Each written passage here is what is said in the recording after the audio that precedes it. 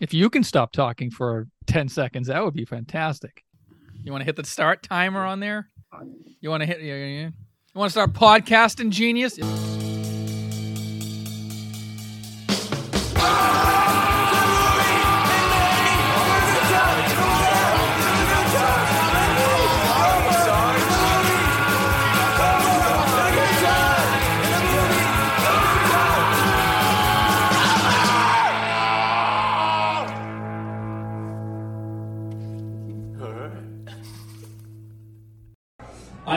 Look, I'm a young kid. I've watched a lot of this internet pornography. You guys know what I'm talking about. It's terrible. It is. It really ruins the brain, man. It does. I'm ruined because, I'm really into, girls who are, clean down there, you know what I'm saying? Shaved pussy, you guys. That's what I'm trying to say. I don't want to beat around the bush. No pun intended. It's all right. But I'm also into a specific type of woman, you know. I'm really into cougars. I see a few in here tonight. I'm not going to look at you or anything. Don't worry. But I don't know if you guys noticed, the problem with cougars and clean pussy, they don't. That's a young girl's game, you know. So I recently discovered that I'm really into older women who are going through chemotherapy. It's fucking hot in here. Jesus, you guys. I'm sorry. It's fine. You like that joke way too much, sir. Hello, and welcome to Carnival Personnel Sideshow. I'm Jacques. I'm Joe. And today we have another guest who I've met in the cold, hard open mic circuit in the greater Boston area. So we'll get right into it with everything. But hello, Paul. How are you? I'm doing well. Thanks for having me. So I'm going to get right into it right away. Paul, is the mustache part of the bit, or did you have the mustache before comedy?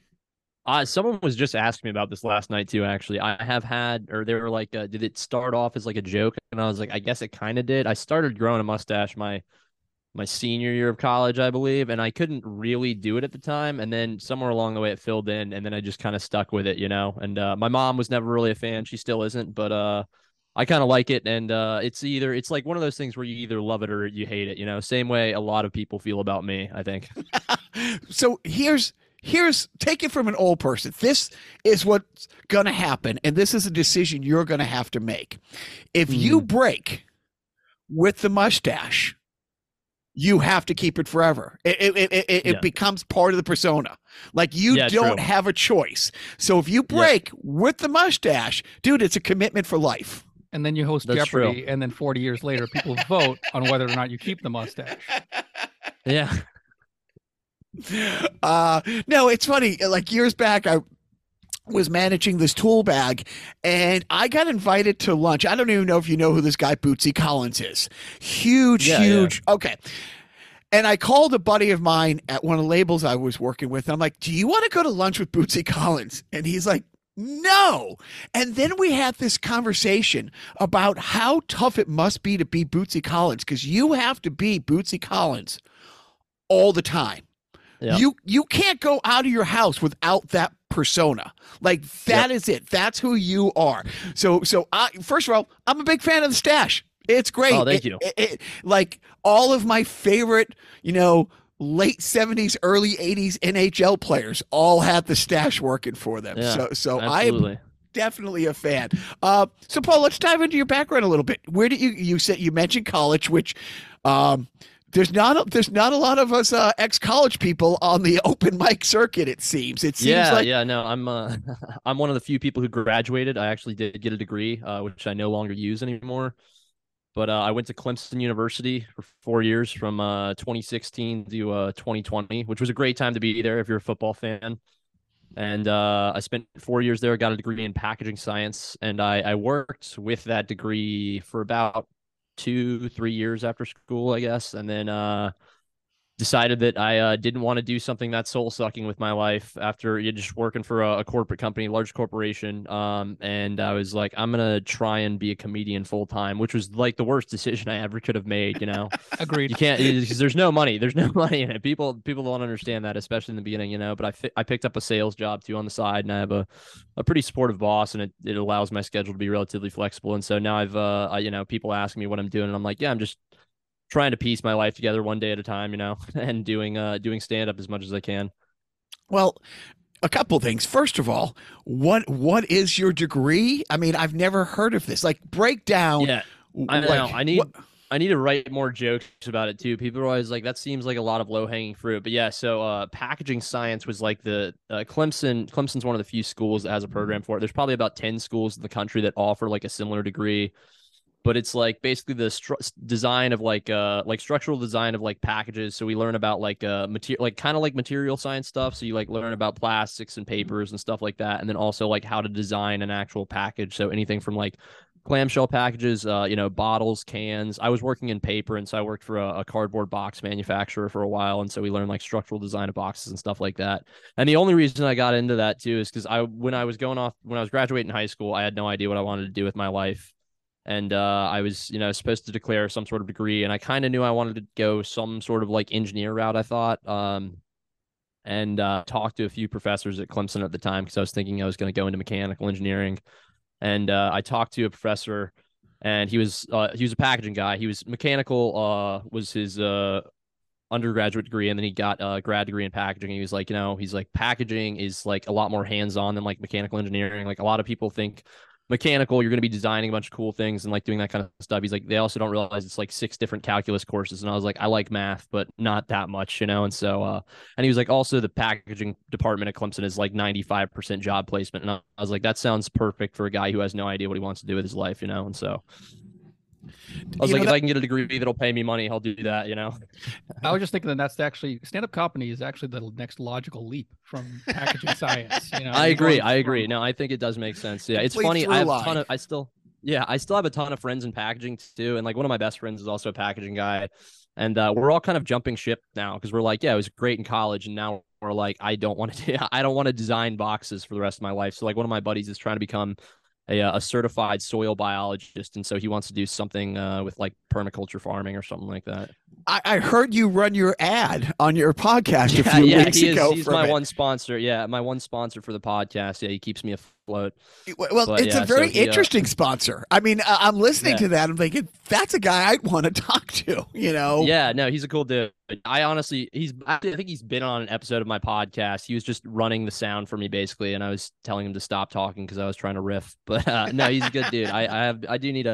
I need to actually sit down and have a conversation with him. He's a very interesting guy. Him and I are similar people, but yeah, same sort of deal where, he was like, we went to college, we got this job, and now we're like, all right, I don't know if I want to do this for the next, 30, 40 years of my life or whatever, which is a big ask too of something when they're like 20 years old, and it's like, all right, you're going to pick something and you're probably going to do this for the rest of your life, I know. Like, what's the next step? It's like, okay, guys, listen to me. Just hear me out. 7-sided box. All right. yeah, exactly. Yeah. Well, I have, and this is the God's honest truth. I have no idea what I'm going to be doing in a year from now, 6 months from now. And Joe's coming over and we watch like Paul Lynde on game shows from the 1970s, or rewatch a Star Wars special, or Starsky and Hutch. No, but I mean, it's funny because I have a couple people I've mentored around your age in different walks of life. Lots of people have worked for me for different companies I've run, or different, endeavors I've come in and consulted on, who've kind of have kept in touch. And I had somebody come over and I helped them with their resume a few weeks ago. And I'm like, dude, it's a long haul. They're like, I don't know if I want to do this or this. I'm like, what do you like to do, first of all? Because right now, and I say the same thing to, you're not married, you don't have kids. Like, this is you, and we'll get into it, but you talk a bunch about, and I don't know if it's a bit or you're really thinking about going to Denver, but this is the time where you just say, yeah, I'm going to go do that for a year or two, or I'll go there for a year. Around 25 is when something happened. A bunch of things fell in place. I had never been to LA. Went out to LA to visit, a pseudo brother of mine who's a rocket scientist at JPL. 2 days in, I was like, okay, I got to go home, get a van, get all my shit. And the band and I are just coming out here. Joe and I had a sketch comedy show that a UHF channel was interested in, and all this stuff. So no, this is the time where you like, just fucking go. Don't make any life decisions now. Yeah, for sure. Yeah, I think that's kind of what I realized too. Like a year ago, I was like, oh, I can literally do whatever I want with my life right now. Like I'm young enough, because it's like, I think when like you're growing up, you're kind of told there's like a certain way to live your life, and like what you should have, like some sort of plan. And then you get out of college and the world's like just wide open. It's like, oh, I could literally do whatever I want, And I think that's the realization I came to recently. So yeah, me and Nick are talking about moving to Denver. We're actually bringing a squad of comedians out with us too, is the plan. We're going to visit in like a month, and the plan is to ultimately move there when our lease runs up, probably into the summer or something like that. But yeah, so we're just gonna check it out, because we're like, yeah, why not? We're young, we have time to move around and stuff like that too. And so who knows where we'll end up after that? But yeah, we're probably gonna spend a year or two or something like that out there at least. I mean, and that's the awesome thing, is now you got a degree. I mean, worst comes to worst, you can, get a decent job doing something. But with all the gig things, you can cobble something by for a while, Oh, yeah, absolutely. And if you got somebody to go with you, if you've got a partner in crime, a safety net, that does make it easier. Where are you from originally? Are you from the South? Because I know you mentioned South Carolina originally. Yeah. Okay. I'm from South Carolina. I always say South Carolina. I spent about equal times in North and South Carolina, but I grew up. I was born in Raleigh, North Carolina originally, and then moved to Clemson, South Carolina when I was like 3, and then spent a little bit of time in Winston-Salem, North Carolina as well too, during high school and then after college. But yeah, I always say South Carolina just because it's easiest. And my parents still live down there. There's a song by the band Archers of Loaf, one of my favorite bands, called South Carolina, which is one of the greatest ever. And literally, it's a great song. They came out of that Chapel Hill scene in like the mid 90s. That, again, before you were born, huge scene. It's funny. My dad was born in the part of North Carolina. I didn't really know my dad, but he was born in the part of North Carolina that used to be a state called Franklin. There's a I know where Franklin is. Yeah. And then when Frank, it's funny because I didn't even know this. We've had, we've had like 10, 12 states that were states that then went away at one point or another. And Franklin got up, half of Franklin became South Carolina and half of Franklin became North Carolina. And that's, where my dad came from. No, I've been down there. One of my best friends, the guy in my band for like absolutely ever. He's in a band down there now and absolutely loves it. But now how come Boston? What, so you get out of Clemson, you're working in packaging. Where were you working in packaging? I was working in Winston-Salem, North Carolina at the time. I was working on a box plant down there. And then I think I was there for like a year and a half before I started telling my company, I was like, I think I want to move somewhere. Just to experience something new, because like I love the South. I do. I might end up going back there ultimately again someday. It's a great place to live and it's cheap. But I told them I wanted to just experience something new, and I had just gotten back from a snowboarding trip in Utah with some of my buddies from high school, and I was like, if you could send me, I love the snowboard. That's like my other big hobby, and so I told them if you could send me somewhere where there's like mountains, that would be awesome. So I was hoping for the Rockies, and then they came back to me and they're like, how do you feel about New England? And I was like, honestly, it's never even been on my radar. But yeah, sure, why not? I'm down for anything. I didn't care at that point in my life. And so they're like, okay, we've got a job opportunity at a plant in Devens, Massachusetts, kind of middle of nowhere, like hour west of Boston, basically.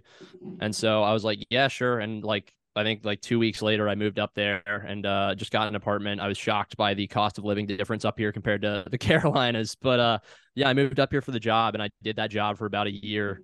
And then I was like, all right, well, this is kind of trash. But about that same time, I started getting into stand-up comedy, and I was like, this is a pretty good place to be to do stand-up comedy. And so then I stuck around to do comedy, basically, is what kept me here.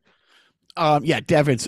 Is it Devens or is it Fort Devens technically, or is it are that different? So it is Fort Devens is what it was originally. It's no longer an active military base. I know they still have some stuff, or I think they still have some training and stuff over there, but it's actually a town now too. And so like there's basically a big industrial park over there, and so there's a bunch of like random businesses and that kind of stuff over there. There's no one that really lives in the town. Like there's a few homes and stuff like that, but I lived like 20 minutes east of there or something.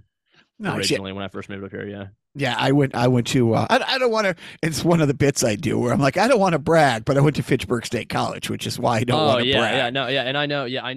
I know like Fitchburg well too. Like a lot of the guys I worked with were from that area of Massachusetts and stuff too. And so, yeah, I worked with some real characters in the box plant. It's definitely, In the early 80s, mid 80s, they decided to put all these state colleges in the most depressed parts of the state.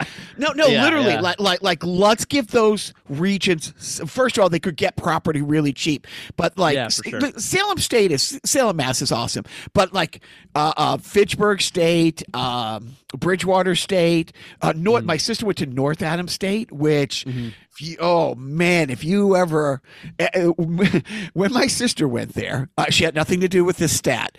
It had the distinction of having the highest rate of incest in a predominantly white community in North America. And I wish, you've seen my stuff.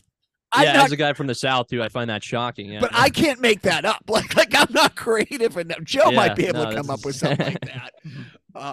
But no, so yeah, that region, it's like, so, okay, now we're going to get into the comedy stuff. So what point do you say, all right, I don't want to be Jim from The Office at this cardboard box saying, I'm kind of a funny guy. Yeah. I'm gonna go do an open mic. Yeah. So, my job, the reason I didn't get into it before, I actually thought I wanted to try comedy back when I was still living in North Carolina, and I'd gone to one open mic. Actually, like a relatively well-known club for the Carolinas, at least, a place called the Idiot Box in Greensboro, North Carolina, and they run a bunch of open mics and stuff like that. And I went there to one open mic in North Carolina just to check it out. And I hadn't done any stand-up or like written any jokes at that point, but I just went and watched. And I was like, I could totally do this. Like, this is something I'm very into. And then I moved up here, and I was just working so much because I was working like 12-hour shifts in the plant. I was a production supervisor, and so I was just on all the time. And I never really had time to like get out and do those kind of things. And so when I quit my job, I was couch hopping for 5 months. I used to write a bunch of jokes about being homeless. I was living a very luxury homeless lifestyle, but I moved in with some friends. Yeah. And so I was like, I just started a new sales job, and like literally like right when I started that job, I was like, all right, now's the time to give this a shot, And so I went out to my first open mic in Manchester, New Hampshire, because I was crashing with some people in New Hampshire at the time. And it's a mic that's no longer run anymore. I can't even remember the name of it. I want to say it's the Imperial Lounge. It's like this Dominican club in Manchester, like right on Elm Street. Hilarious place. Got a bunch of good people there too. And so a bunch of the guys that I'm still friends with and know too were there. But yeah, I mean, that was only a year ago now. Like I'm coming up on a year in like 2 weeks. And so, but yeah, that's how I got into it. And like immediately, like after that first night, I was like, this is the shit right here. I was like, there is nothing better in my life than I've experienced than like, just getting up on stage and telling jokes. I was like, this is something that I'm like very passionate about, When you walked into the place, did you know anybody when you walked in? No, but this is actually, no, I didn't know anyone. I didn't know a single person. And I met some of the mini characters. I met one of the first people I met was Dana Fuller, who I heard you guys had a run in the other night, which is pretty funny too. You heard? Okay, I was just I heard. Yeah, and I was talking telling to Joe. I was talking to Braden about it. Yeah. I was just before we got on. I'm like, and I said, I'm not bringing this up. I'm just letting this go. Absolutely. You can say whatever you want about Dana. No, I love the kid. Dana, I know, is absolutely a wild card though. We're actually talking about bringing him out to Denver with us too, because we do love Dana. And I will say Dana's he cleaned up his act a lot too, because literally the first time I met him, this kid was so fucked up on like pills or just drunk or whatever that like he could barely make out words. And I was like, where the fuck am I right now? Who are these people that I'm surrounded by at this open mic? And I watched him go up on stage too and just basically mumble for like 5 minutes straight. And I was like, am I in the right place? Like, is this people doing stand-up comedy? But yeah, no, I've hung out with Dana since the bunch, and like, he's a wild dude. That guy's got crazier stories than anyone I've ever met in my life. And he's definitely, I think comedy's been one thing that's been really good for him too, because it's helped him piece his life back together a little bit too. But yeah, crazy dude. He's pretty harmless though too, so I wouldn't worry about him too much. And I'll back you up if you ever need it, John. Well, no, that's the funny thing, and I wasn't going to talk about it, and I'll be really polite and I'll keep it short. Yeah. But it was one of those things where something kind of went sideways a few weeks ago. I'm about 5 months into this. I mean, yeah. Joe and I did stand up in the 90s in LA, and since then gone on to do a bunch of TV stuff, movie stuff, other stuff, whatever. But this was my first thing, like growing up, just as a kid. It's funny when my dad did leave when I was 6. The few things he left behind was a stack of, and I'm a big, grunge punk guy, but my dad left a stack of old country stuff, like the old stuff. So I will always like if a song like Mama Try comes on. Oh, I love that song. Dude, that's like one of my all-time favorite songs. Yeah. I mean, you just stop whatever you're fucking doing. Yeah. And it just every single time it hits you like a ton of brick. Oh, that's stuff. And I hate to say it, but my dad had every Bill Cosby album, which I can quote from start to finish. I just absolutely loved it. So look, I don't know anybody doing this. Like, I don't, you know what I mean? And I won't let anybody come see it. Like, Joe's gone to the 2 book shows I did, and I met Nick, the first book show that I did. I would not in a billion years subject my wife to any, of this awfulness. But, some goes sideways, and I'm kind of like, and I kind of let it go. And then he made a couple other comments, and it's at the safe, and it's a tiny room. And I'm like, he made comments because I very often wear Hello Kitty t-shirts. Almost exclusive. These are my Golden Girl shirts. I honestly, and that's just the last few months. But from age 5 to 6 months ago, all I wore was Batman shirts. But I put on 100 pounds in last year, and I can't fit in any of my Batman stuff. And he's mocking me when I'm doing my bid. And then when he gets up, he keeps going, and I'm like, hey, dude, great stuff. We can talk about this outside if you want. And a couple people laugh. I get home and I call one of my brethren, my bass player forever, great guy. He lives in Austin. He's one of these guys who's a studio musician, bass player, and an executive at Apple. And I'm talking through what's going on, and he's like, dude, what are you doing? It's like, what are you doing? And I'm not saying this in a funny way. I have a violent past. If I shave, I have about 400 stitches, nose broken 7 times. One of the pupils I got to play minor league hockey without great skating abilities because I was a fighter. Nice. You were a goon. I like, if you see my hands, I've had 2 fingers sewn back on from having them stepped on in the middle of melees. And in high school, in the 80s, they didn't have a thing called MMA, but we did MMA. Like, I do this. And all through my band life, there's this guy, John, who I talked to. Dude, I got it. You weren't there, Joe. Like, my band started a riot at a hillbilly club, and I got charged with 13 accounts of assault and battery the same night. Oh my God, yeah. And Paul, it's one of the greatest moments of my life. I still have the police file. It's this thick. I'm 145 pounds, 150 pounds. I'm playing college hockey. I'm playing in this band. And the judge, and this was a year to get to this point. I do feel bad, and I don't remember people's names, but Paul Korhosky is the guy whose back I broke. And I'm standing there, and they're all no-necks. They're all the bouncers, and the judge looks at me and my attorney, one of the court-appointed guys, and this mob lawyer with 13 people. And he's like, he beat them up. Yeah. And there's just a pause. And he's like, yeah, case dismissed. And it was, you're into it. So, and the sick thing is, it's like, I have a friend, an actor friend, and we were in a bar once in LA.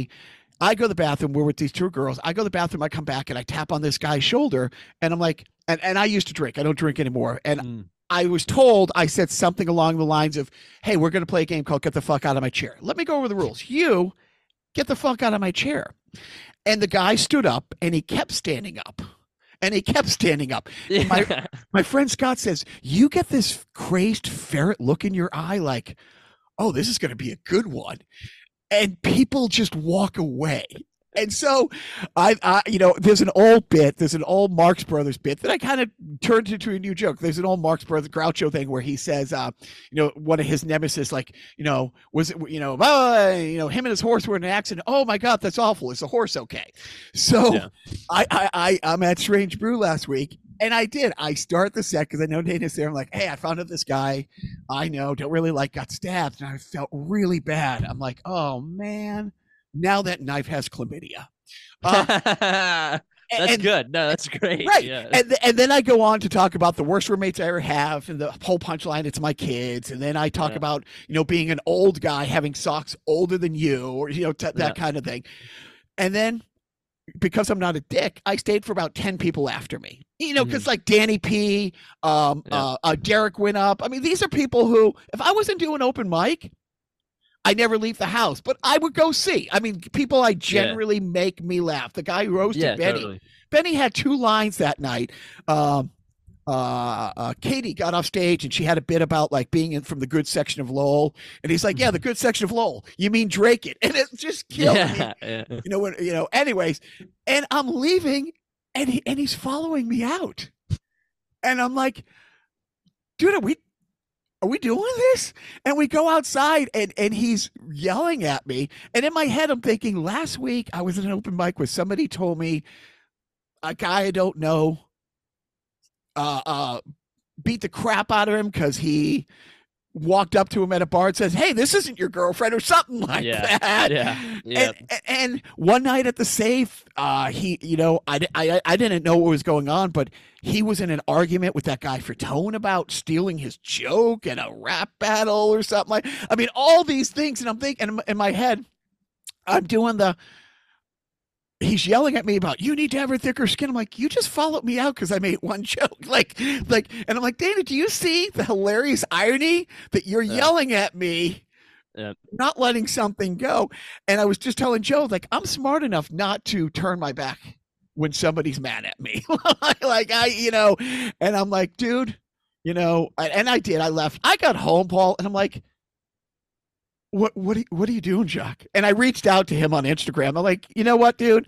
I don't drink. I don't know if you do, but beer's on me next time. This is stupid. Yeah. I'm older than your dad, so I apologize." You know what I mean? Yeah. And it's like, and it's true. Paul, what the hell am I doing? Oh yeah, no, I hear you. And this is the. I will say, life. Dana's pretty quick to forgive and forget, and especially forget. So let's get all about you. First of all, you go and do this open mic. You know nobody. Yep. It's an hour drive from Manchester to Devens. Are you doing the routine your whole time, or are you doing Paul? What are you doing? Why are you doing this? I wrote like 4 or 5 jokes, and I had one joke that I think was actually okay, and it's one that's kind of morphed, and it's a little on the edgier side. But the first joke I ever wrote was I'm trying to think of how this goes. It was, I would always say, "Yeah, I'm from South Carolina." And I'd always be like, "Yeah, people are surprised when they hear I'm from South Carolina because like, I don't really have an accent, people are always like, 'Oh, you don't sound like you're from the South,' which is funny because everyone in my family, they have the accent. I didn't inherit the accent from my family though. The only thing I inherited was the racism and the misogyny."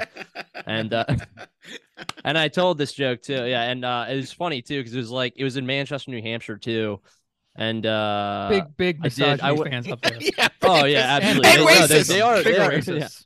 Yeah, exactly. No, but it was funny. It was, like I said, it was a Dominican club too, and so I'm completely out of place. And there was probably like half the people in there. There was maybe 15 people in there, but like half the people in there were black. There was a huge group of black people, and then Juan Cespedes. Have you ever met Juan? I don't think I have. He's a Dominican guy, but he was the host of the open mic. They were all super chill about it too. But the second I said that, I was like, "I'm kidding, you guys. I'm not racist." I was like, "I'm just a misogynist, or whatever." And then I did some whole bit on misogyny, right afterwards.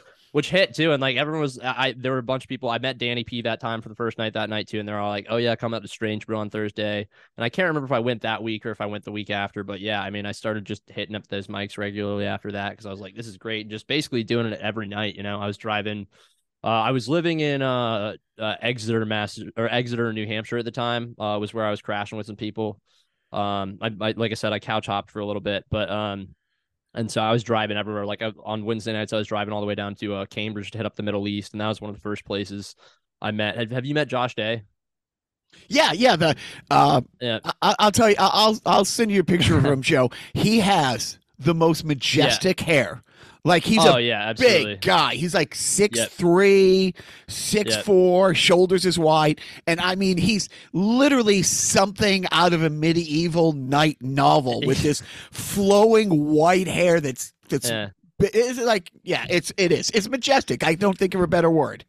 Yep. And so that was, his mic was like one of my favorite mics in the beginning too, because he was just really supportive of new comics. And so like I went in there and he he was like, was this really like I think it was like my third time or fourth time getting up. And he's like, have you really only been doing this for like 2 weeks? And I was like, yeah. And he's like, yeah, you're good, man. You know, keep it up. And so that was like just stuff like that, you know, is always helpful. And yeah, I mean, I fell in love with it after that. And it was funny. I've gotten to a point too. I think I got about 6 months in, and I remember talking to some other comics and stuff too. And they're like, oh yeah, I ended up scrapping a lot of my early material and stuff. And I was like, that's crazy. I would never do that. And then I got about 6 months in, and I wrote one new joke, and I was like, this is actually a really good joke. And then I looked at all my other material, and I was like, everything I've written since then is crap. And so I scrapped about everything I'd written from the first 6 months, and then I've just built on since then too. But it's funny just like the path you take, and like I always like seeing new people too, because every once in a while I'll see someone who I'm like, oh, this kid's really good. And then, you know, just like you can tell when people kind of get it, you know, and like they have that spark in them, and they're like, oh yeah, they're like, this is the thing I really like to do, you know. And like I said, I've only been at it for a year now, so I try not to pretend like I know everything, but I've figured some things out. And me and Nick have obviously started producing some shows and stuff too, and have had a good bit of success with it so far. But yeah, I mean, I love doing comedy more than anything in the world, honestly. I've been dating on and off for the past year or two, and do you know Patrice O'Neill? Yeah. Yeah, so Patrice has always been one of my favorite comics, I think. He was like one of the first people that really inspired me even before I started doing stand-up. I used to always listen to his podcast, or he had a radio show called The Black Phillip Show, and it was like a very crude dating advice show that's, I think, one of the funniest things of all time. But there's like a line, and it was either from a stand-up or from the radio, but he always talks about how he's like, you know, he's like, I tell my girl like the most important things in my life are me, my career, my mother, and then like number 7 is like her or something like that, you know? And so every time I've been dating a girl, I'm like, look, the number one thing in my life is stand-up comedy. Like I hate, and I'm like, this is the only thing I'm not joking about. I was like, everything else is a joke. And I was like, but I'm dead serious about the comedy thing, you know? And so, it's one of those things where like, I think for a lot of people, it's like more of a compulsion, you know, like some people like just like doing it because it's fun, and it's awesome, you know, but like it was the first time in my life where I'm like, oh, this is something that I want to do all the time, nonstop, you know? Well, you've pushed the chips all in. You have the Karma Comedy Podcast. No, I mean, look again, this is the age to do it. I mean, 100%. This is the age, you know, to do it. Yeah. Well, every age is the age to do it. That's a dumb thing to say, but you have like, and I wanted to find out. It makes sense for you to do it. Like, it makes sense. We're not. This doesn't make any fucking sense. I don't know what we're doing here. I'm actually. This is the first time I've talked in about 3 podcasts. So you know. Yeah. Congratulations on getting to hear that. You're right, Jack. No, it's funny because you know. One of my best friends, our other co-host, we're on a hockey team, and we're, you know, in our mid-50s. But like, there's a guy who's the greatest guy in my life, my mentor. He's 71. He's this gigantic lawyer. In LA, we get up once a week and go to the rink because we get the rink to ourselves at 5:30 in the morning. What are we doing? Are we getting any better? It's just to slow our rate of decline. So yeah, it makes no sense to put as much time as hockey as I do. But with you doing it, I mean, when I say I'm so admire what you and Nick are doing, and I mean that on every level. I admire 2 things. A, you're one of the funniest fuckers out there. And I'm not talking here. Like I spent a lot of time in LA. I have 2 really good friends. I haven't said anything funny on this podcast so far, but no, I'm the club, motherfucker. Which, by the way, if you've ever accidentally laughed at something I've said, Paul, 90%. 90% it came from Joe. Like, I'm great. I'm great at the setups of long-winded stories that go nowhere. But if there's a punchline that's made you laugh, a joke in there, maybe it's Joe. But no. I mean, 2 things. You are incredibly funny, and I want to talk about your material in a second, but I absolutely admire that. I'm completely new to Instagram, but every time I'm on there, 7 nights a week, you're out there doing something. And I'm like, wait a minute. You have your own open mic? It's like, was Tuesday the one night you couldn't find a mic? So you're like, fuck it, I'm going to start my own mic. Or did you say, look, part of being a good stand-up is all these comics I like Josh, when you got into it, he hosted a mic. Does that give me more stage time if I'm doing a couple minutes? You got the podcast, you host your own open mic with Nick, and you are out there 7 nights a week on average, I would say. Yeah. And I mean, it's one thing, like we both love doing it. Like obviously like mics are a grind. We started the Winter Hill open mic too, which is, I'm making an announcement here now. I don't think Nick will care, but yeah, it's turning into a monthly mic now too. The bar hasn't been as supportive of the mic as we have, which is shitty, but I mean, it is what it is. And so we'll be doing a once a month showcase and once a month mic there. So it'll be kind of like a more event thing now too. But yeah, no, I mean, we started that mic too. Like one, just because we're like, this is a good opportunity to one, get more stage time and like get up there. I need to practice hosting too. I always knew like Nick's better at hosting than I am, in my opinion. He's got a unique style, but it's just one of those things I need more experience doing. And so I was like, yeah, let's start hosting an open mic. And then on top of that, it's like just having more spaces where people can go and like get up and try stuff out, I think is important, you know? And like, there's a lot of mics too. Like, honestly, I always say Strange Brew is one of my favorite mics in New England, because like the setup for the room's perfect. Ben's a great host, and just like the way it is, like you can actually get decent crowds out there sometimes too, because there's so many mics around Boston especially that are like an absolute slog, you know, where you go and you're just talking in a room of like literally screaming people, you know. And like I think those rooms are valuable too, because like that's when you can like really like start to know your material, you know. Because like I remember the first time I did a room like that. And actually, one of the craziest shows we ever did was a show for Dana, one that Dana had booked. And he did a great job promoting and everything, too. It was just a terrible venue set up for it. And they hadn't like sold tickets in advance. I believe it was a free show. And it was at Board and Brews in Manchester, New Hampshire. And it's like the worst possible setup for comedy, because people go there and they pay $5 to sit down at a table and play a board game. And so people are very focused on playing a board game, and then we're in the corner with a PA system trying to scream jokes at them, and people are like, what the fuck are you doing right now? Like, I'm trying to focus on playing Catan. And I've always said, like, the difference between, like, that, like, me, like, if I'm up there on stage, like, trying to tell jokes and people are doing something like that, I was like, there's no difference between me and a homeless person, like, screaming in a Starbucks right now. I was like, the only difference is I have a microphone right now, you know? And so, like, I think, but like, it's like being in a situation like that is also helpful too, because like it throws you off so much where like you're expecting the laughs and stuff like that. You really start to learn your material. But yeah, I mean, that was the reason. Long story short, that's the reason me and Nick started the Winter Hill open mic, is just because like we wanted more spaces for people to come out. And like like a lot of open mics are a slog, and so we wanted a place that's like actually fun, like people are relatively supportive, and just a decent room for people to try out new material. Because I mean, there's a lot of comics too who are like, oh, open mics aren't that valuable after the first year or whatever. I don't think that's true. I think it's always super valuable to just get on stage and try new stuff out all the time, and just even those mics that are, like I said, just an absolute slog. Like there's value to that too, and just learning your material and getting better and better at it. Like I was watching. Have you met Sam Mangano? I mean, you've probably seen him at Strange Brew last night, right? Or before, I guess. Probably.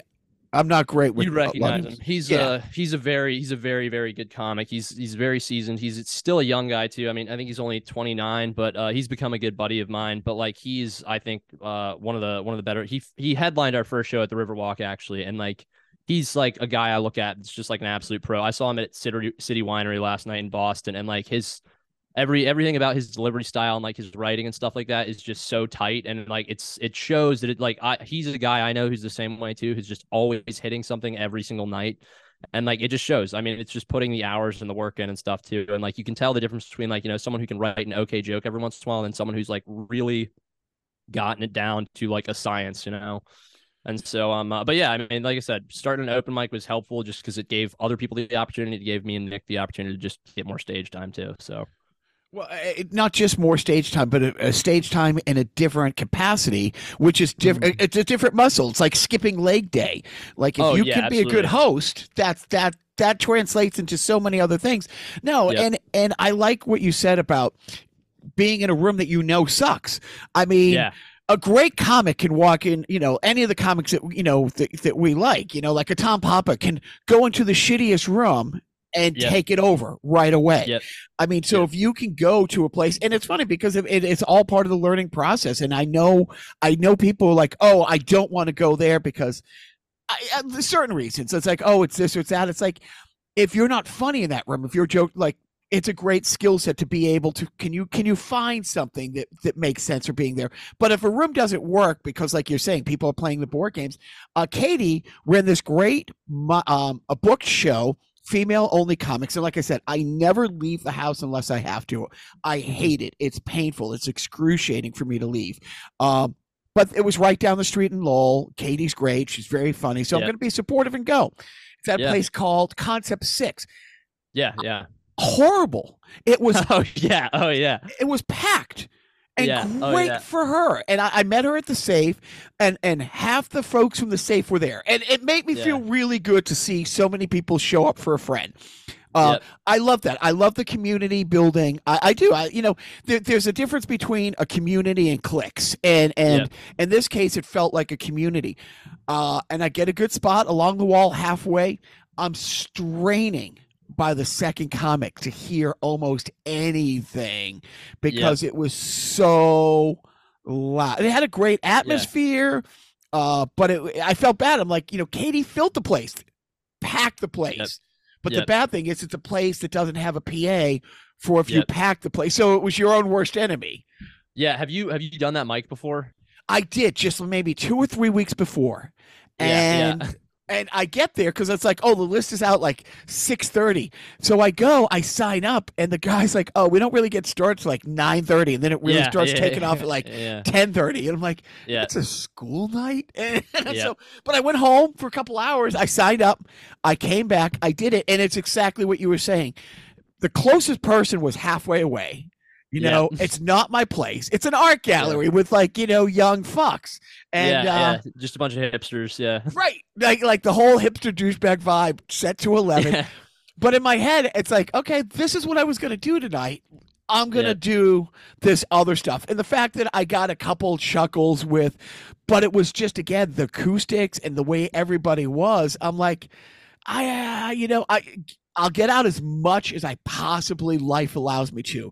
I fucked up and married somebody I love, and have these kids that I'm semi-attached to, and so it's like I can't 7 nights of the week. Which there's been a couple nights where I've done 2 mics, or I've got out 4 times, and I feel like, oh man, this is what I miss. This when I was in a band and we were on a tour. Anyways, but that skill. The other thing that I do like your material.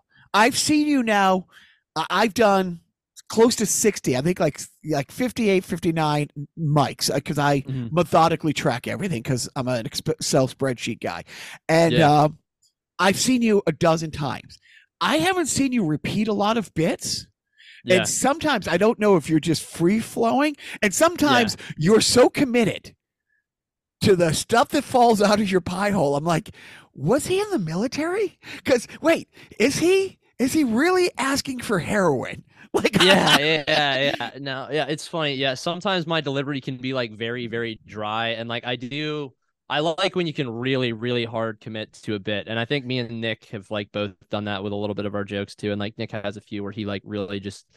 We were on a show 2 weeks ago in Manchester, and Nick was struggling. It was a tough room, but Nick was struggling towards the end. And he was doing a new joke that I think is hilarious, and the audience was just having none of it, and he just doubled down, which is awesome. But the horse stuff, the trans-blind horse, dude. It was. I've heard it, and it was it was great. It's really funny. Now it's it's one of those things. It's very absurd, and so me and Nick, we write together a lot too. But we write all kinds of stuff. But I think there is something really funny about just committing to a bit. But I'd say. I think 70% of my material always has some relative truth to it, a lot of the stuff I write is inspired by my life. And then oftentimes too, like you said, I do I try, I'm one of these guys too. And I've talked to a lot of my friends, and I know a lot of comics struggle with the same thing. I was literally just talking to Dane about this yesterday too. It's we do, you have jokes that work, and I'm one of these guys who if I tell the same joke over and over again, the same way, I'm a fucking hack. I'll be this is a terrible joke, even if the joke works. And then when you stop thinking the joke is funny, it becomes less funny for the audience too. And so there's a part of you that really has to buy that what you're saying is genuinely funny, because or at least in my case, because the second you stop thinking it's funny, it's not going to hit as hard, And so I'm always trying to do new stuff, but every once in a while I'll get up there and riff. A lot of my best ideas will come to me either right before I get on stage or right before I'm going to bed, which is the worst possible time. I know other people have experienced that too. It sucks. It's terrible. I was talking to someone else about this the other day too. It's I will get an idea and then I'll be I have to write this down because and I saw someone posting on Reddit or something about this the other day too. They're oh yeah, they'll be I don't have to write it down. I'm going to remember it tomorrow, and it's gone forever, And so it's the thought of being I'm about to go to bed, trying to write something down, and then the ideas just keep coming. I don't know why it is. Anytime I'm trying to go to sleep and then I'm up till 2 a.m, writing down dumb ideas, and I try and look at it the next day. I'm what the fuck was I talking about? But Does a box design ever slip in or by accident, like while you're coming up with the jokes? Like, oh man, no, not time. We have no time for the box designs. I have to get back to writing the jokes. It's funny. I didn't do a lot of the structural design stuff, but I'll have nightmares about that kind of stuff every once in a while. I worked in a plant, the box plant I worked in, it was like absolute chaos, which is one of the reasons I got out of it. But like I would have nightmares every once in a while. Like I was working there and there was a fire one time. I was the only supervisor working. It was like 30 minutes before the end of my shift or something like that too. It was like 6:30 at night, and one of our machines caught fire, which is a disaster in a paper plant. And like we had so many violations. Like our plant was in like terrible shape, and like we had just like piles of dust and like loose paper everywhere, which is like a huge problem. So I do have nightmares about that every once in a while, like thinking about the box plant or just constant paper cuts on my hand. That was a very real thing too. But yeah, it bleeds in every once in a while. But all that becomes comedy too, I was just thinking when you turned homeless. I mean, no better position to be in to have the knowledge of building boxes. You know what I mean? Like, yeah, exactly. Yeah, no, you're going to need that expertise for a couple. Yeah, I'm going to steal that. That's my bit now. Thank you. Okay, Joe. You know what? I was afraid to say it because I thought you already used it. No, I haven't. No, okay, yeah. There you go. There you go. Yeah, no, that's great. But yeah, no, it's funny. We the company I worked for too, like we always did make really weird things. I worked for the company I worked for, one of our biggest customers was Smithfield Foods. And so we'd make this box called the Carcass box, and it was like literally just this giant box that they would shift like half the pig carcass in when they were done like gutting the entire pig. Actually, I will say I did get to do some really interesting things during that job. One of the craziest things I saw was when I was working down in the plant in North Carolina. There was like I said, Smithfield was one of our biggest customers, and the largest animal byproduct and kill facility in the world is actually based in I'm trying to think of the town. It's like eastern North Carolina. I don't know, it'll come to me, but it's like maybe an hour like east of Raleigh or something like that. But I had the privilege of going to this facility, and it is just the craziest thing you'll ever see in your life. I think they slaughter like almost 50,000 pigs a day between that plant and one other plant. And so like at this one facility, they literally kill 30,000 pigs a day. And so we were providing boxes for these guys. And I should write a joke about this too. The craziest part is there's a guy, like their job, the way they kill these pigs is they're like, I think they gas them or something too when they're like disoriented, because they have like they have tractor trailers that come in all day long just filled with pigs, like 250 pigs per trailer or something like that. And then they literally dump them like onto like a conveyor line, and the pigs are like disoriented. And there's guys whose job is to stand there and slit the throats of these pigs for a 12-hour shift. And like these guys, I was like, I have no idea how you go home at the end of the day, and also what it would be like talking to a dude like that. But I know it's not a guy I would mess with. Right, but, right. Yeah, I can't. You're gonna piss if Dana follows that guy out of the boat. Yeah, exactly. Yeah, yeah. No, I mean I know Dana's worked some jobs like that too, and so Dana's probably met some people like that as well too. But yeah, no, that's the guy that I would never mess with in my life. But yeah, I was like I said, one of the interesting things about working in a box plant is we always worked for weird customers and, had interesting stuff like that. We also had a big customer too. RJ Reynolds was a big customer of ours. And then I guess Philip Morris was for a little while too. But if you don't know them, they're a tobacco manufacturer. RJ Reynolds. I've heard of them once or twice. Yeah. And so they were based out of Winston-Salem too. And so I had the opportunity to tour their plant too. And like that's a crazy place to work. I have some buddies from high school who have been working in like their marketing department too that make an obscene amount of money doing cigarette marketing. That's like one of the highest paying jobs out there, I think. But yeah, I mean this. I debated too for a little while, just picking up a cigarette machine operator job over there. They're kind of tough to get the jobs because they only like hire people they really trust. But like, I think starting pay for an operator of a cigarette machine is 5 years ago it was like $38 an hour, so it's probably up to like $40 an hour starting to run a cigarette machine all day long. Where do they have cigarette machines anymore? We're in Mass. We don't even have them here, right? Oh yeah, no. So not like the dispensers, but like the physical machine. The maker, machine that actually makes them. Yeah. Well, in 40 an hour. Those were hand rolled. You're breaking $40. Yeah, $40 an hour. 40 isn't a lot of money an hour, except and you're somewhere like Winston-Salem where you can go out and buy a man. And I'm not being funny. It's like, I just know people. Anyways, no, it's funny because also you get all the cigarettes you can smoke too, which is a pretty good perk of the job as well. I'm so dense. I just realized that Winston and Salem cigarettes are named after Winston-Salem. Yep, North after Carolina. the town. Yep. Yeah. Is there Correct, a Camel, North Carolina as well? Or? There's not a Camel, North Carolina, no. But they have you ever seen the movie Thanks for Smoking? No, thank you for smoking. Thank you for it won a shitload of awards. It was really it was great. It was absolutely great. But no, I mean, I'm so grossed out by your story just because, first of all, it's just a gross story, and the fact that that's somebody's job. It's like, how does somebody turn into a serial killer who just mutilates bodies? It's like, well, his day job is. I mean, I think it's I felt like it was vice versa. It's like I feel like they have to find somebody who's like, yeah, I've killed a few people before, and they're like, I'll slaughter the pigs now. Yeah, that's fine with me. Or it's like it's like what's the serial killer show? What's the guy's name? I don't know why I'm blanking on this. Oh, Dexter. Yeah, Dexter. Yeah, it's like a Dexter guy, and they're like, oh yeah, this guy's like, I just need to get rid of these urges. So he's like, if I could kill a few thousand pigs a day, that'd be awesome. Right. No, hey, if you can turn that. No, because I drive. Like Joe and I've driven cross country. I've driven cross country and been in tours and all that stuff. My boys have gone from Boston to LA. But you go through a place that there's a slaughterhouse, and I mean, you're talking 10 miles in each direction. The stench of that is pretty. And I always think somebody lives here, like in Lowell. yeah. Like between Lowell and Drake, there's a treatment plant, and honestly, depending on some days, it's like it's like you try to hold your breath for like those 2 miles, and there's an apartment building, like a quarter mile, for like a candy factory to be built next door or something. Like, come on, let's something. I know. I forgot. Oh, go ahead. No, I was going to say, back to the comedy stuff. Have you ever walked into a mic early on, or even now, and we just talked about how important it is to do comedy in a bad room.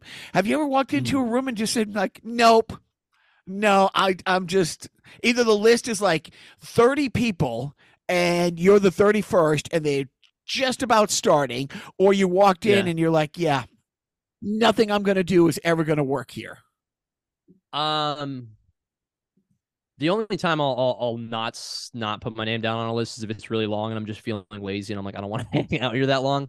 I don't think I've ever walked into a room and been like, I don't want to do this. I've been in that situation before where I have, like, actually on Wednesday, me and Braden were at a room and I was like, we'd already hit one mic and I was like, I don't know if I want to do this. And he's like, come on, Daly. He was like, and I was like, all right, you're fine. You're right. And so it always makes you better just to get on stage as much as possible. And I think it's good to put yourself in those situations when you're uncomfortable. But yeah, no, I mean, there's never been a room where I'm like, oh, this isn't worth it at all. I think anytime you can just, if it's running new material or just getting up there and riffing, just thinking of an idea you had that day and just dragging that out. And like the best part of a room like that too, if you're like, oh, this is a terrible room and it's never going to work, then you're like, okay, this doesn't matter. I can yell into this microphone for 5 minutes if I want to, and these people have to listen to me, So it's like, I think you can try kind of change your mindset of like what the situation is too, because you're like, these people aren't holding me hostage, I'm holding them hostage. I love that. I absolutely I absolutely. I went to, and I didn't know, I went to the Joint for some reason. It's like somebody said, plus I like to try new places. Like I want to go and bomb it in as many places as I possibly can. That's my goal. And the 5 or 6 comics who went on before me, mid-20s, flaming gay guys, all gay material. And I honestly, I'm looking around and I see a couple pride flags. I'm thinking, is this, did I go to a gay mic? Which, in the 90s, I did that. I didn't know in LA. I showed up at a place that like 4 days a week is a gay club, and the 2 days it's not, and then 1 day it's something else. And I didn't know. Yep. And it's like, okay. And I made the decision. It's like, I did exactly what you say. And now I have one bit that I've taken from that. It was horrible. I did just as well as you would have expected, as well as you would expect. But one good bit came out of it. Totally. I said, look, I know I'm giving off a judgy dad vibe, but I'm not your dad. I am judging you, and I am disappointed. And then Joe knows. Like, Joe and I was going to say, Joe and I have a nephew cousin. He's more of a nephew but cousin who's the gayest person you'll ever meet, nicest guy. He writes on SNL. His first foray into television was on mine and Joe's show. Oh, really? Good. You qualified him as the gayest person. No, no. I say that and I commit to it. And I met a couple of gay guys. No, half into it. No, they weren't no. really if there's a trophy, if there's a title, when he was 5, 6 years old, he did this really flamboyant, like I've always had crazy long hair. And my sister has the same hair. And every time we would babysit or go to his parents' house, he would do this hour-long bit where he's a gay hairdresser. Oh my God, darling, you have to sit in your hair. I don't know what we're going to do with our. Did you hear what Janine did? And he's like, dude, he had this about 2 months ago. And the funny thing is, he's an actor, he's but when he's not acting, he's writes. And we'll turn on the TV. My boys would turn on a Nickelodeon show like 10 years ago. It's like, it's Cousin Jimmy. We're watching the Goldbergs just randomly. About 4 weeks, he's playing a gay hairdresser. Like, and I instantly called him. I'm like, dude, the role of a lifetime. And it was a two. He was on the show called. It was a one episode of the other two on Comedy Central. And he played a character who was the leader of an Instagram group called the Instaqueers. The Instaqueers, where it's like 5 guys who are really great looking and really cut, who take these photos. They go and they do a photo shoot somewhere. They blow up. Turns out like 3 of them aren't gay, but that's like Jimmy's character. Like like he sold 2 shows to gay. Anyways, I called him. I'm just thinking that ESPN holds like strongman competitions. We need a gay man, the gayest man ever, a competition. But I did. I called him on the way home, and I'm like, dude, this just went down. This just what happened. And then as I'm driving, we're like working out the rest of the bit. He's like, dude, I'm glad my people didn't scare you off. I'm like, dude, if you haven't scared me, I know. But it was one of those mics. I'm standing there thinking, well, it's not my place.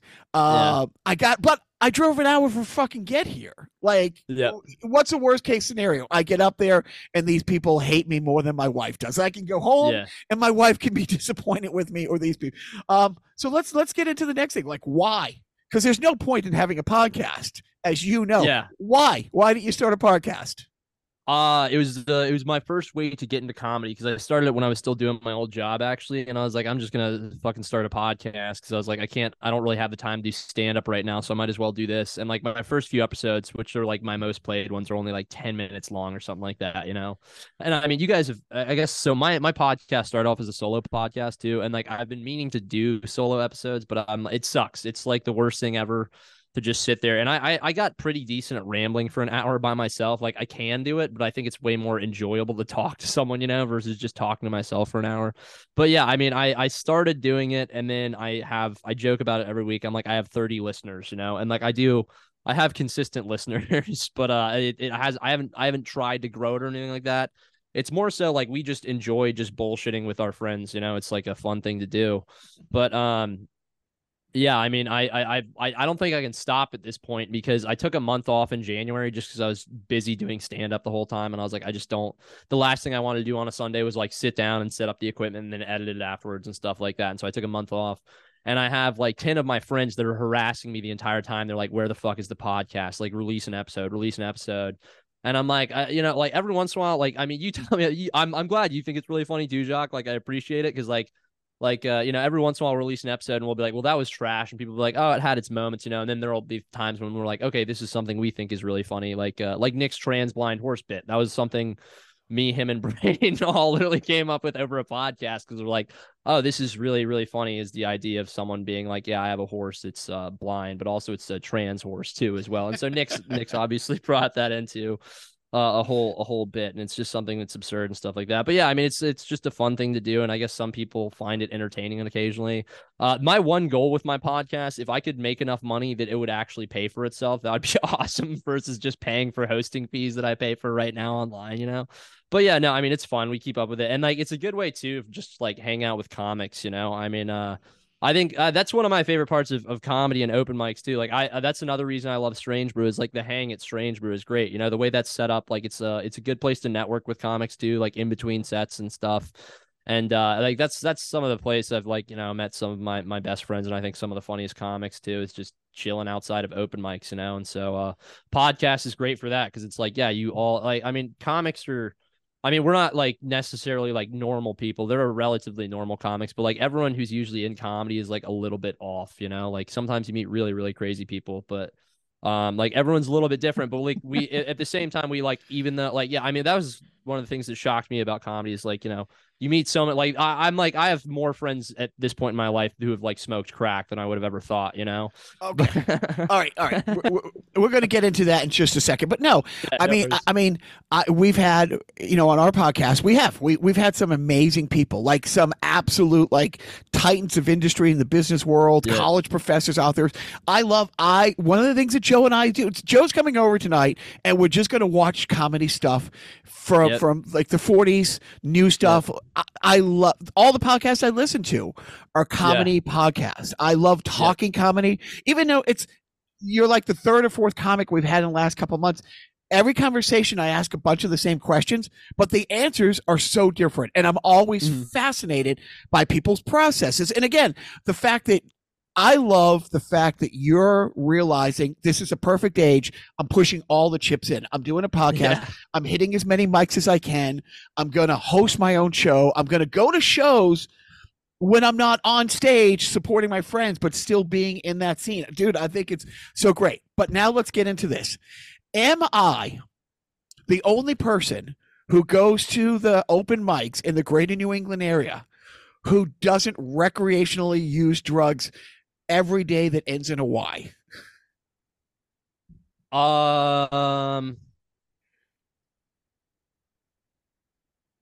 Maybe. I'm trying. Yeah, no. I mean, you're also the oldest. I was sober for a while, like actually sober for about 6 months. And then I gave up booze for about like a year and a half, year and 8 months or something like that for a while.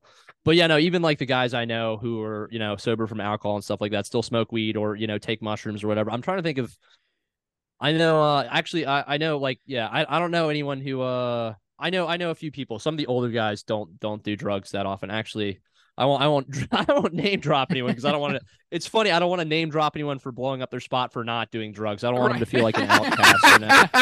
You don't want to nerd shame somebody. I know. Yeah, I'm sorry. Yeah, I don't want to shame you for not doing drugs, Jacques. But yeah, no, it's definitely. It's common too. It's funny too because like I think everyone's always like, oh yeah, I get so much inspiration from like, you know, doing mushrooms or whatever. And like I took a bunch of mushrooms like back in the fall. I haven't done them recently. I have a joke about how I spent like a year of my life during the pandemic doing psychedelic drugs like every single weekend, which was true. And like, I'm like, oh, this was so inspiring, you know, but like, I mean, I wrote that one joke out of it and that's about it, you know, other than that, it's like, yeah, this is just a fun thing to do. Paul's generation, I mean, Paul's younger than us. He didn't have he didn't grow up in the generation where Mr. T was yelling at him on TV to not do drugs. Yeah, don't do drugs. Yeah, no, I mean, there's, it's a very real thing too. Like, there's definitely, there's a really interesting book that like is one of those things. I went through a big psychedelics phase right after college, or tail end of college, and then right after college, like I said, during COVID, perfect time to do it. You know, I was living at my buddy's farm.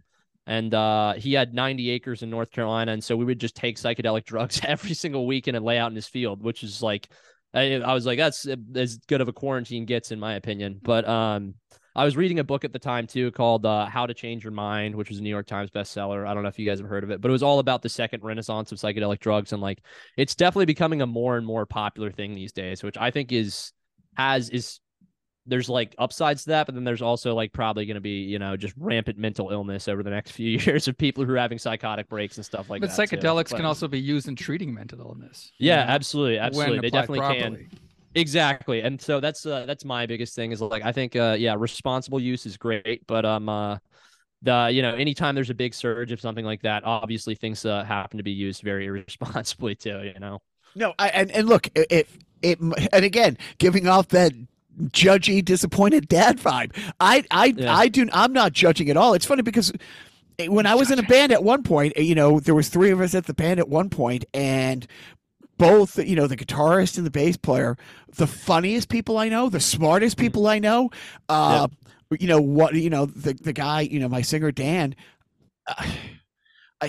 I do not know how many women threw themselves at him, like before, you know, the love of his life came around, but they were always Yeah, we would get into fist fights because it's like they didn't have gas money to get to a gig, but yet always had drugs. Like it's unbelievable. And my friend John, the only drugs he would take were the ones he could get his hands on. And like I said, now he's an executive at Apple. It all worked, and it's still. I mean, recreationally, he still does things. But no, what I noticed the first time I went out, I won't go to. I try to stay out of Worcester now, just because. It's just too toxic. I found like the comedy. The thing is, I went to the Middle East the other day, which, by the way, thanks for fucking that up for me, because I get there. And I think I get there early enough. I'm like 25th on the list. I'm like, but there's a lot of people I know. And then I do my thing, and I won't be a dirtbag and leave. You know what I mean? So there's only like 2 or 3 comics left, and then you walk in. I know. Me and Braden came in really late. Come on. It's like, okay, I'm going to walk out on the guys who, A, I know, which I wouldn't do, and B, guys who generally make me laugh. I'm like, okay, so I get home another 20 minutes late. That's no fucking big deal. And I do not mind. Like Danny P, if there's a fucking trophy for the most shitty comics somebody sits through, because at Strange Brew, he goes up middle, but he's there for the first guy. He's there for the last guy. He's always the best audience, and he's fucking funny. And the other day, there's a few people there, like, who were right in front. They got there like 2 comics before him, and they got up to leave, and I stand up. I'm in the back room. I'm like, you guys got to sit down. This guy's really funny. And Danny goes, no, they've been talking the whole time. They can fuck right off. And the way he said it, absolutely, Paul, absolutely killed me. Like if he did nothing but talk about diarrhea for the next 5 minutes, I would have said that's the greatest set of comedy I've ever seen. I love that guy. No, you walk in, I'm like, I'm not going anywhere now, but you made it worth the while. No. I want to circle back. When did you meet Nick, and how have you guys become a partnership? Me and Nick met at the Middle East. We met at the Middle East, and Nick was like, yeah, I'm having to move out of my place in September. Actually, the first time me and Nick hung out was we recorded a podcast together, and it's on my YouTube. It's nothing special. It was one of the few video episodes. I think we've done like 2 video episodes. We did one with Praise. This was a special Christmas episode, and then me and Nick did one recorded in a dim sum restaurant in Chinatown in Boston. We just went in there, and I set up a bunch of equipment on the table, and we're like, we didn't get permission. I was like, let's just go for it, and if they kick us out, we'll see. So we're like both kind of tense the whole time.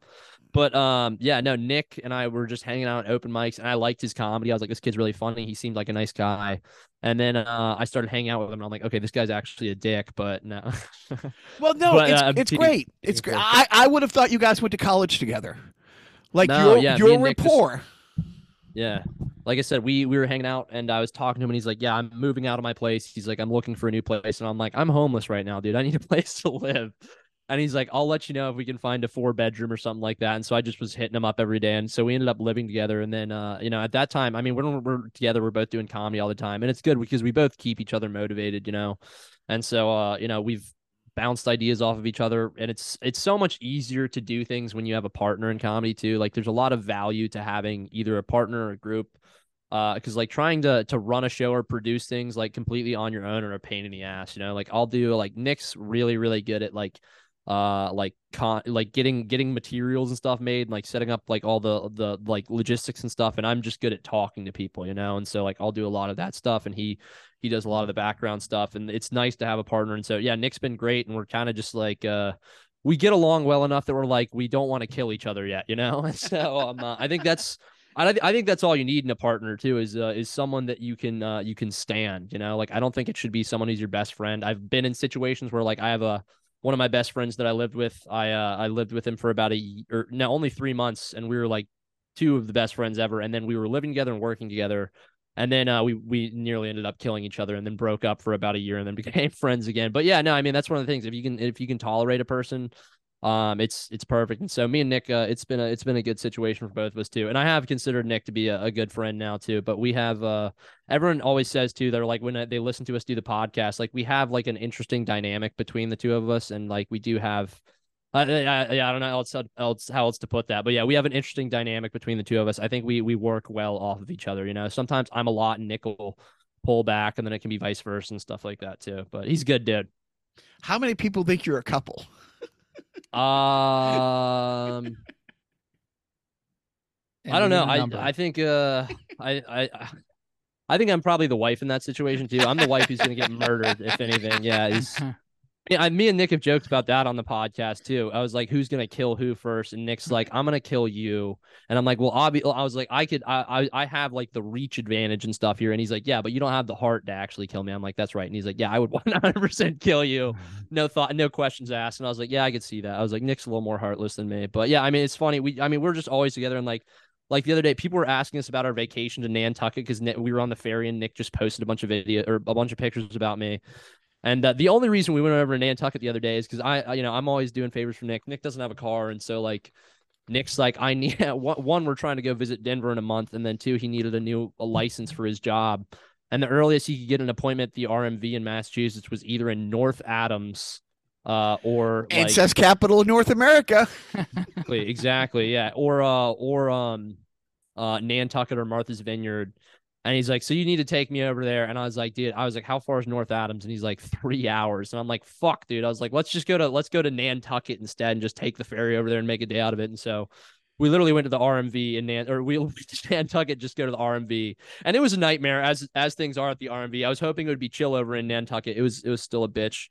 Nick didn't get a license. He got a regular ID, so he can't drive right now. And sort of like, whatever, fuck it. At this point, we'll probably just wait until he gets out to Denver and then just get a driver's license out there. But yeah, I mean, it was like one of those things. So yeah, that's what me and Nick's life's like, though. You know, we just do shit together all the time, and it's like, yeah, I'll get a Nantucket for the day with you. Did you do a mic while you were out there? No, I don't think there's shit out there. Someone had posted in the Boston comedians group, Brian Glowacki, I think. I don't know if I've ever met him. He's a pretty well-known comic. I think he's very established, but I guess he's maybe from out there, and he like responded to our post and was like, if you guys need anything while you're out there, let us know. And I was like, yeah. He's like, just a place to find lunch and ketamine would be awesome. And he's like, so with the drug thing again, it's like first time I was like at the safe, first or second time, I started looking around and it's like, I think I'm a good audience. I want to laugh. I don't really want to talk to people because if I'm going to be there, I want to hear the funny. But I'm looking around and I'm thinking, I think at least a third of the people here are either here to buy drugs or to sell drugs. Like they'll go up and they'll do their 5 minutes, but the whole 5 minutes is about buying or selling drugs. Yeah, yeah. And then I've gone to some other places, and Worcester doesn't have that vibe. They have very much the Proud Boys, Oath Keeper kind of coolness going on, which I'm completely down with. But then I've gone to some mics, and I'm like, yeah, I think that guy is not funny, but I think people like him because he is a dealer or he is the Adderall guy. Well, we now know that Jacques the narc. Jesus Christ. Yeah, 100%. Exactly. Yeah, no, I'll remember not to say anything to you anymore. Oh, Jacques, no, it's funny because now that my kid wants to do it, it's like I don't shield him from any of it. But when we went to see his cousin about a month ago in New York, and that's when it ended up happening. It's like it was a snowstorm, so we were there, and I was like, hey, I'm gonna hit a mic on the way out of town, and he went in to sign up with me, and then I was gonna dump him at like a restaurant, and then go back for like an hour. And then, the guy's like, oh, are you both comics? I'm like, yeah, sign up. Because you've met him. And so he had never done it. But there was like 12, 15 comics, and at least 2/3 of them, whole thing was about doing drugs or stupid women are stupid because he won't blow me. It's like those sets, which are always great. It's killer. It's me. And then the whole ride home we're talking about, I was like, it's like, and the funny thing is like he wasn't going to go, and the host kept saying, are you going to get up? And I'm like, dude, just go up. He's like, what am I going to talk about? I'm like, go shit on your brother.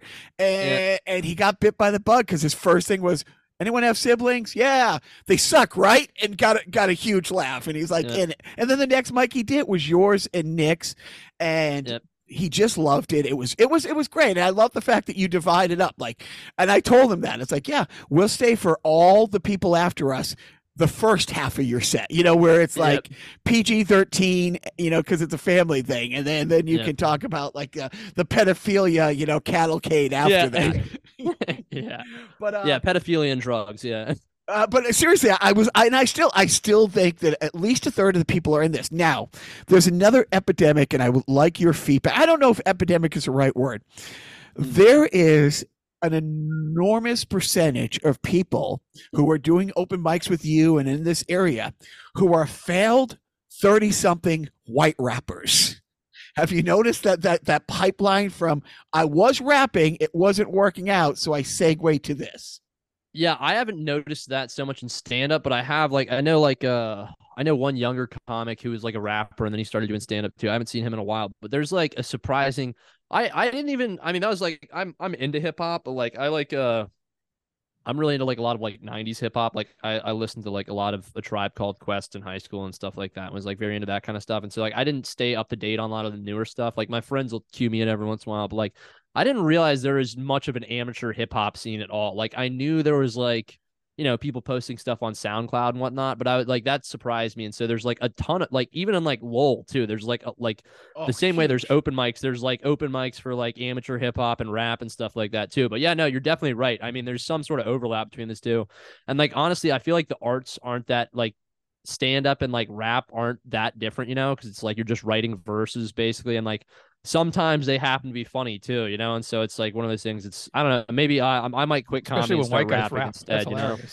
Exactly. Yeah, exactly. It's the funniest thing. Yeah, and so yeah, I might become a full-time rapper. We'll see. That might be my next iteration of myself.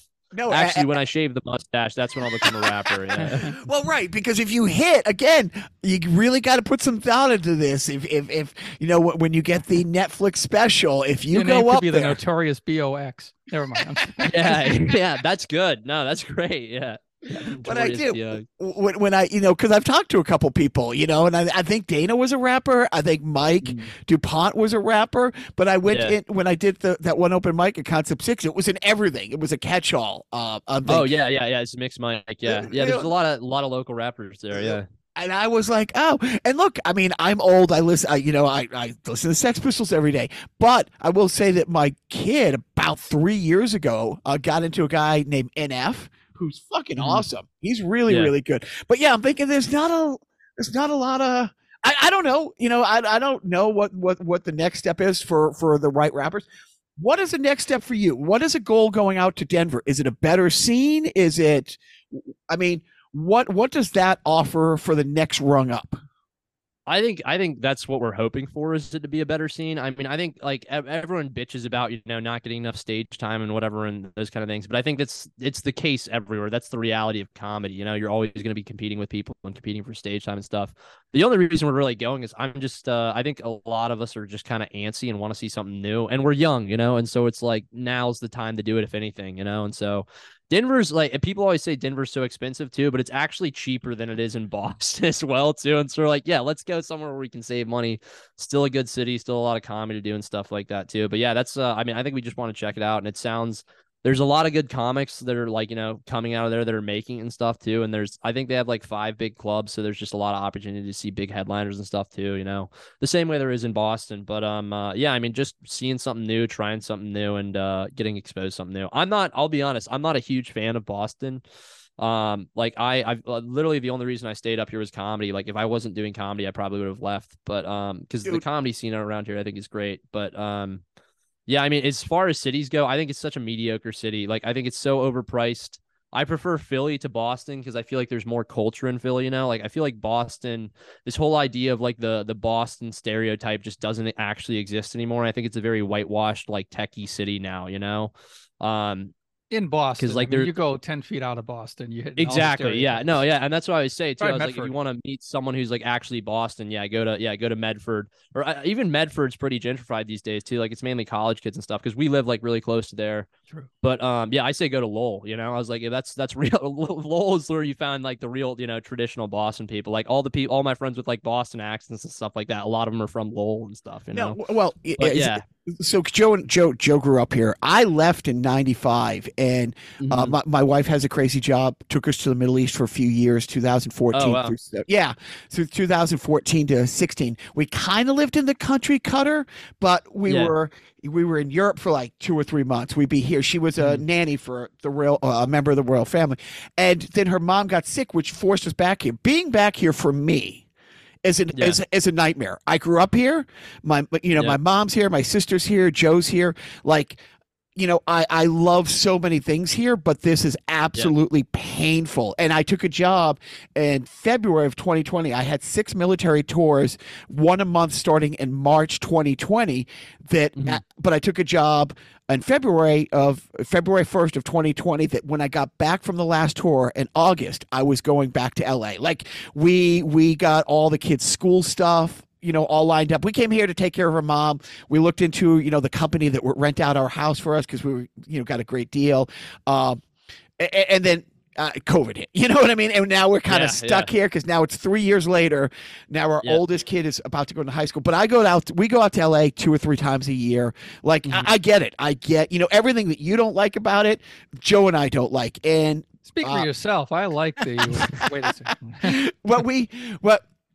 There's another podcast that I really like. It's called Complaints and Observation. And a mutual friend of mine and Joe's, who's on our podcast, this great musician and actor named Gene Dante, he was on that show a few episodes ago. And what he said was exactly what you're talking about. He loved Boston. Like Boston. And my wife loves what Boston was when she left here, when she came out to LA, with me, but it's become so gentrified that neighborhood by neighborhood, like I went to, see Joe, a couple weeks ago, and one half of the street in Somerville was the old Somerville neighborhood, like Portuguese signs, little barber shop. But on the other side of the street was that a year ago that is now the midst of another glass skyrise that is going to have a price point at $1 million for a 1-bedroom, and and so when we had to buy a house and move back here, we came to Lowell because my wife is a little bit like Nick, crazy, and also half Korean. Like, she liked my Hyundai Santa Fe.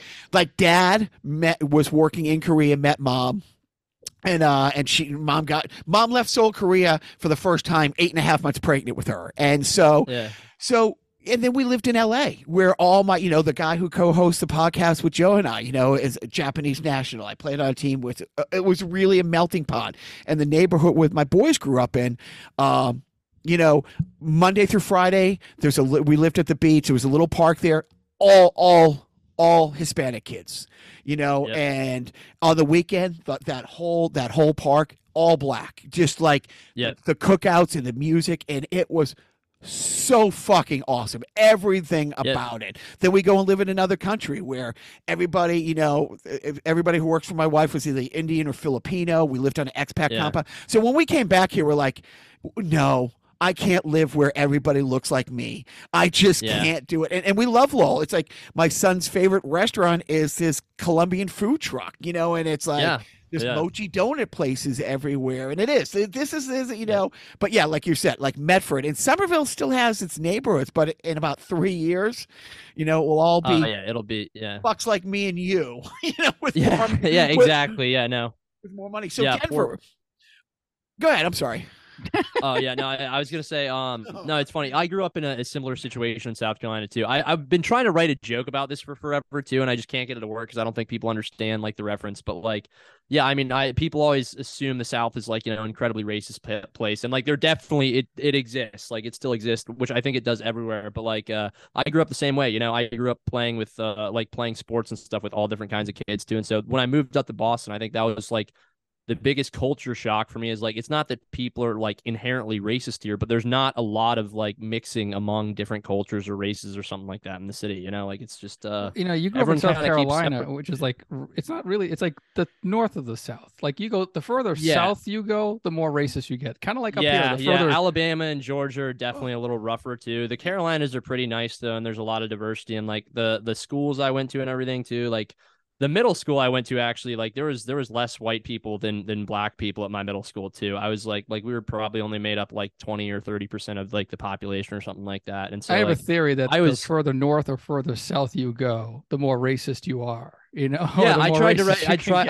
tried to write a joke about this too, about comparing the cities of Charleston, South Carolina, and Boston, and how I'm like talking to a guy and I'm like, so I was like, Charleston and Boston, I was like, very similar cities, like both historic port towns, like the culture there and stuff. And I was like, the only big difference is like Charleston's a lot cheaper. I was like, the weather's also much nicer there. I was like, I guess there's a lot more black people in Charleston too, though. I was like, so why'd you decide to live in Boston? Like what made that your choice? And like I haven't figured out a way to make that joke work yet, but I think it's really funny. I think it's a really funny idea to like people. I also I was going to say there's a lot more black people in Charleston, probably because they brought them there first. Exactly. It's kind of like the starting point. There you go. Yeah. No, for sure. And it's funny though, like we have more pilgrims up here. So yeah. but where we are right now, I mean, it is funny because one of the things we like about it, like I'm glad that you went to a middle school like that. I just picked up my son's friend because a lot of my son's friends don't have cars. It's generational living where it's a small apartment where it's grandma, mom, and because I'm guessing all the smartphones, I communicate with the other parents through the translation thing because the kid who I just took to soccer with my kid is the only English speaker in the house, and we see that as a plus. We see that as, and it's funny because it's like, one of these Brazilian kids came over and his mom has to bring his food because we don't spice food enough. Like we don't even, and it's like my son loves like black bean burritos and my wife's like, Squish, they're not the same, it's just not. We can try, try, but no, I love that about it. But it is funny because, having driven around the country, like my old guitarist lives in Raleigh, absolutely loves it, is in a great band. And some of my favorite bands, again, Superchunk, Archer's Loaf, came out of that. But you're right. There's other parts of the South. I shot a movie in Jackson, Mississippi, 2016. Whoa. Like at the time, in the corner of the flag, the state flag, and I just thought it was some racist fuck. Yeah. It was the the Stars and Bars, and I thought it was, and then somebody's like, no, that's a state flag, and I'm like, oh yeah. I'm sorry, what? And they had just like voted, and the like come January 1st, it wasn't going to be on anymore. Yeah. I spent 6 weeks there. And I went in with an open mind. I went in with an open mind. I left with a very closed, I will never fucking go like anywhere. I don't even like when I count, like, I don't say one Mississippi. I've trained myself to be one Gotham City, two Gotham City. I don't even like to fucking give them the credit for that. But that said, we're pretty racist fucks here, but go 20 minutes north. I mean, seriously, New Hampshire. And that's a stupid joke that works. Yeah. When I'm like, does anybody believe in time travel? No, it's like, have you been to New Hampshire? It's fucking, you just go, and like any city, but you go 10 minutes north of Manchester, and it's like, it's banjo playing country. It's like, boy, you got a pretty mouth. So Paul, what's next? Like, do you have a 6 month, 1 year, 2 year plan? No, I have nothing. I've always said, I mean, like I said, we're gonna be in Denver in 6 months, hopefully. But my only plan is like if I could get to the point, like I'm not trying to get famous or anything. Like it would be awesome if that happened, but if I could get to the point where I could pay my bills doing comedy, I think that would be amazing. Because that's all I really want to do is be able to survive. And I think that's what my parents want too. Is for me to actually be able to live. But yeah, I mean that's my loose plan. I think that's kind of the best way to go about it too. It's like have a loose idea of what you want and then just fill in everything else along the way. It's like, because anytime you have a strict plan, like it's just gonna fall apart immediately. That's what I learned from my experience with college. I was like I have my whole life planned out here. I was like, this is what I'm gonna do, and then I start doing that, and I'm like, this sucks. This isn't what I want to do. What do mom and dad think of the whole thing? My mom is very supportive. My dad thinks I'm an idiot. My dad's a supportive dude too, but like my dad's like, when are you gonna get a real job again? Like when's that happening? And I'm like, I don't know, we'll see. And I've been talking to him too. I'm trying to think of what I want to do because for a while I was thinking about just picking up like a dispensary job or something like that in Denver. And I've been doing the sales thing right now too. And I was talking to another comic, and he's like, dude, he's like, just pick up some sort of tech sales job. He's like, you can make so much money doing that. And right now I'm just doing cold calling stuff. And so like, it's like the hardest part of sales there is too. And like, it's not that I'm pretty decent at sales. And so I'm like debating trying to like pick up something like that too. It would be nice to have a job where I actually made money again, and I'm not starving month to month like I am right now. But so yeah, I mean, my dad's cool. I was gonna say, does he send you like little clippings every now and then, like, the Amazon's opening a new box factory? Yes, that is literally exactly what my dad does. Now, it's funny. I've been meaning to write a joke about this too, because like me and my dad never really talk on the phone, but he emails me all the time. Like my dad just sends me emails, so we trade emails back and forth all the time. But yeah, my dad, he's been supportive too. I think at first, like, because I had such a good job out of college, I had really good benefits and like health insurance and all this stuff. And then I told my parents, I was like, I don't want to do this. My dad was like, what the fuck? He's like, what do you do? Why did we help you with all this college? My son came out as a comic. Yeah. Oh no. Yeah, exactly. Oh yeah, no, yeah. My dad literally been like, I wish you had said you were gay. Yeah. Anything. No, yeah, trans is in now. I mean, you want to do that? Exactly. And don't be a comic, for God's sake. Cut off your dick if you want. Just don't be a comedian. Oh man. Yeah, pretty much. Well, let me give you the heads up, Paul, when that's going to stop. Looking at my notes, never.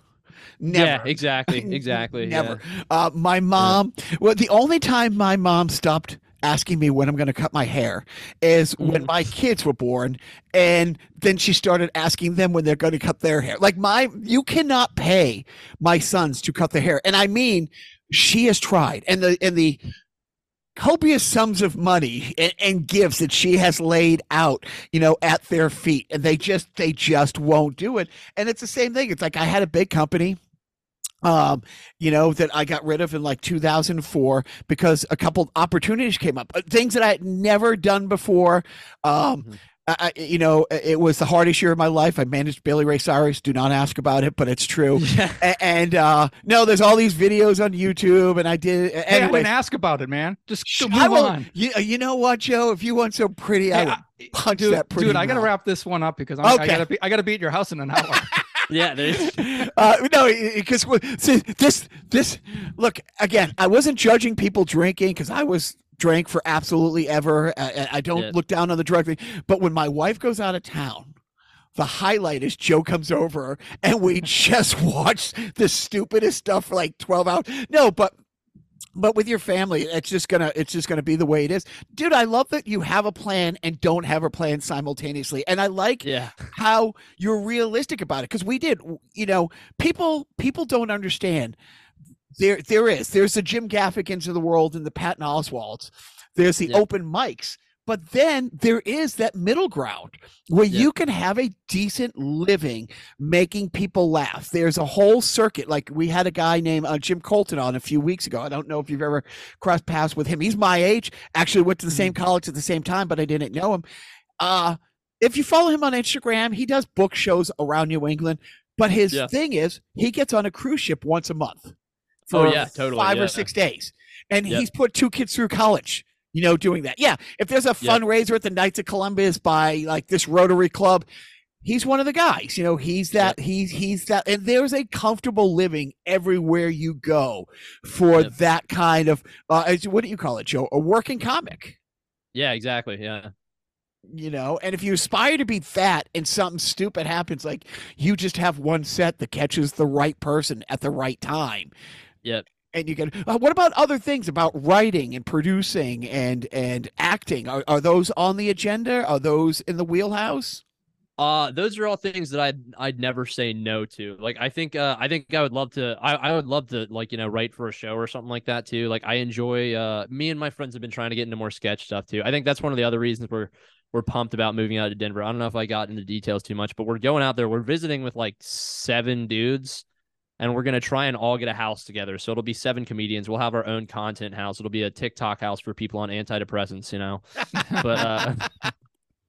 But yeah, and so I mean, just stuff like that where it's like, we could start making our own sketches and stuff like that too. I mean, it definitely interests me. But like at the end of the day, like stand up is what I love doing. Like I think there's there's nothing better than getting on stage in front of a room full of people and just being able to make them laugh. Like I love all kinds of creative aspects, and like I definitely do acting or anything too. But stand up is what I would do everything else just so I could do stand up.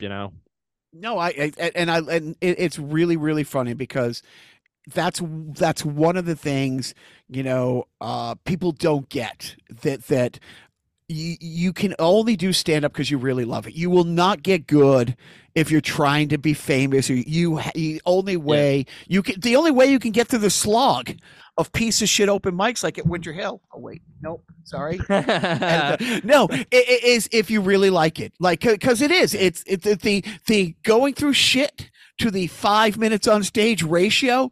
It makes no fucking. And then Joe burst my bubble about a month ago when he told me all the driving back and forth to the open mics does not count towards the 10,000 hours of getting good at it. That because I think you would have hit that the first year coming out of Devon's. Paul, we will let you go on because wait, first, this won't air. This will air a week from this Monday. Don't put it out there. Yeah. I just want to get your. I'm looking at the broadcast standards for podcasts, and we did not qualify this episode. We came close. Okay, we were 2 fart jokes away. Nice. But and over the next month, where can people see you at book shows? I don't know what I have. Let me see. I'm so bad about plugging my stuff. Do you have an? I will. Okay, yeah. Actually, I do need a. I've got a show. Yeah, you can follow me on Instagram at Paul Borick, and then I'm producing another show at the Riverwalk Cafe in Nashville, New Hampshire this month. I need to start promoting that now. And so 22nd of April, it's going to be a great show. We've got a really good lineup of comedians. I'll be on that one as well. And I think it'll be $15 online, $20 at the door. But we've sold out the first show we sold out, and then we sold about half the tickets last time. And so it's a great room though. And so that's the one date I'll plug. I do have other stuff coming up too, but just follow me on Instagram for that stuff. So. And so we will post that. Listen to the Karma and Comedy podcast, which is one of those ones that I listen to on a regular basis. I mean, I like it. I'm bummed I can't come to, because I live on the Nashua line. Like, if you know anything about Lowell, it's very unusual that we have 3 acres and an in-ground pool and we live in Lowell, but we live right on the Nashua line. But I have to go to, and I'm going to do a bit about this sometime. We have to go to a wedding. My wife and I, not Joe. Or a dog. Oh, Paul. Oh, it sucks. It's an incredibly, like, we've had the guy on our podcast. Like, my wife nannied for this kid, and when he in '96 when he was 1.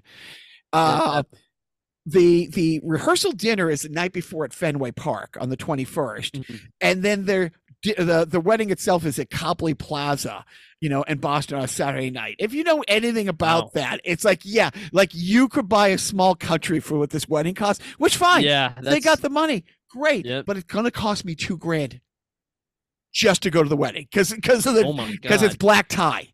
And you know what I mean? And that's not, I'm not talking a gift. And it's like, and then cause somebody asked me, there's a rap battle that night, or a comedy, battle that same night. Oh, roast battle. Roast battle. Thank you. You have your show. And I'm like, I want to be absolutely anywhere else but here. So it's not that I'm not supportive, but I would be there. I will come see you do book shows because, like I said, you and Nick are worth the price of admission. You're worth the drive. I mean, you guys are always funny. Like I say, you walk that line where I can't tell if because you commit, which is that's why I asked about the acting thing, because you commit to a bit and you don't break. You have this kind of deadpan, say something hysterical, and then, no, I'm serious. Does anybody have heroin? and it gets uncomfortable, but then you make it funny again, but then it gets uncomfortable.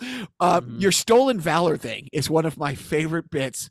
I haven't done that joke recently. I do really like that joke. And that's one of those ones too, where I was like, I don't know if veterans are going to like this, but it's a funny bit. And I think, like, that's one of those ones where I was like, oh, this is going to offend everyone, but I think it usually goes pretty well. But you fought for your right to say that joke. So exactly. When you fictitiously fought in the military, you fought for your own right. Yeah, exactly, dude. Yeah.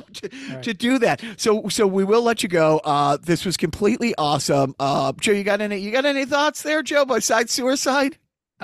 I'm sorry. What? What's happening here? I was thinking myself out loud. Sorry.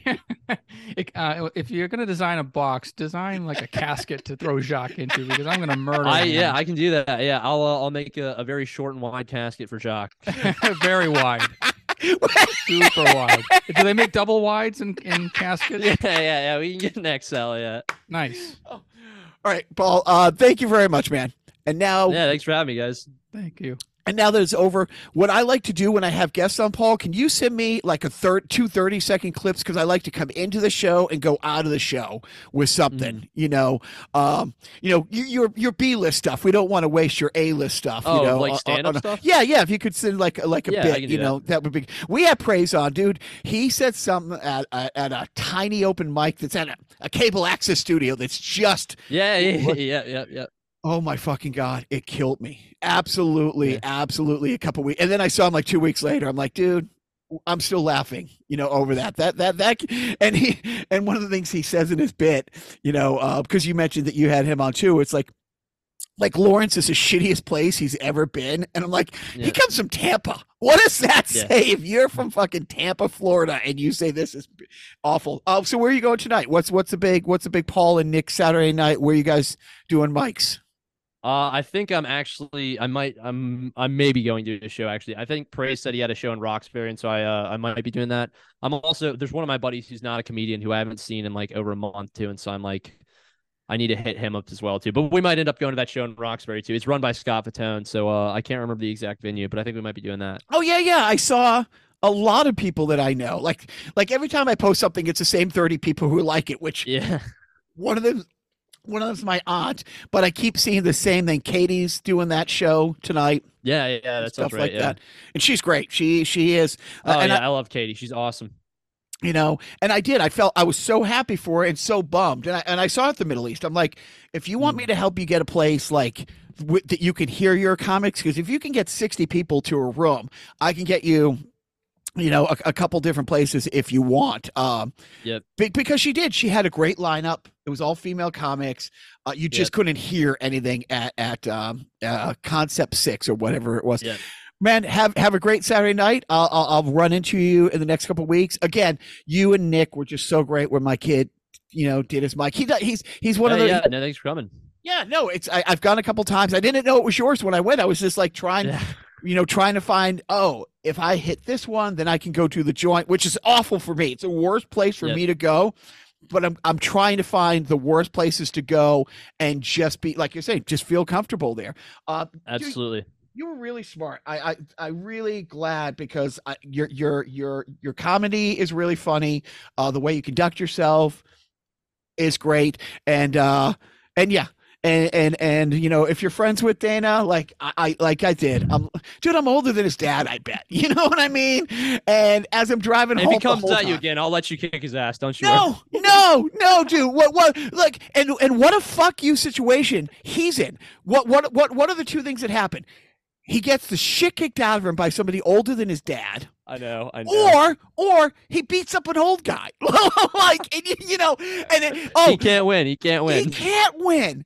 And I did that. So I'm like, I sent him a note apologizing and I did. I just felt like, dude, his life is hard. His life is hard. This is the one thing he has going for him. Why? Talk about punching down. Yeah, no, seriously. And he is. And Joe, he's shorter than me. So, and I'm 5'7". Literally doing it, yeah. Paul, thank you very much, man. You're awesome. Yeah, thank you guys so much for having me. No worries. Thanks a lot. Nice meeting you.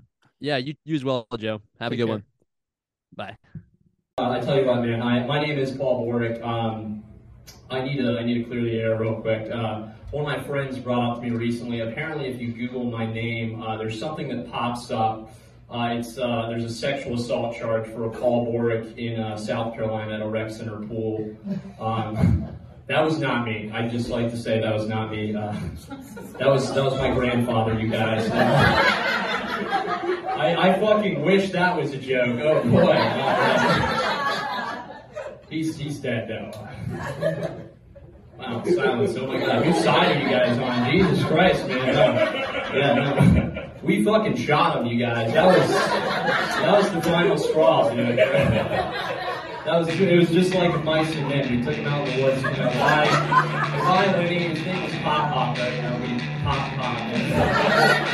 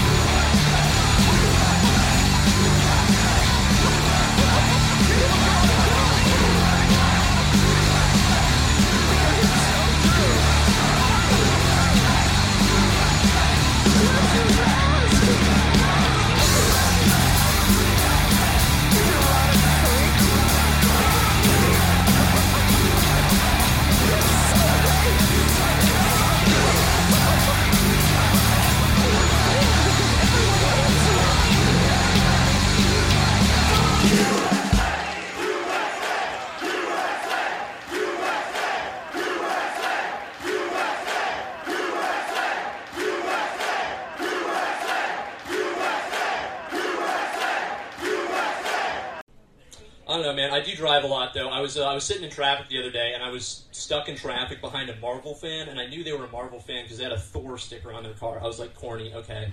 No, but I mean, it's cool, you know, like what you like, but, yeah, Marvel, correct, yes, that's what I said. I was sitting behind this person in traffic, and they had a Thor sticker on their car, but it didn't say Thor, it said Fa-Thor, you know, like spelled Fathor, but the T was Thor's hammer, and I was like, that's even cornier than before, you know. But I read it wrong the first time because I'm like half dyslexic, and I was like, you know, I understand not getting along with your spouse, but it seems a little too far to put a sticker on your car that says fat whore. You know? It's over the line, man. It's over the line.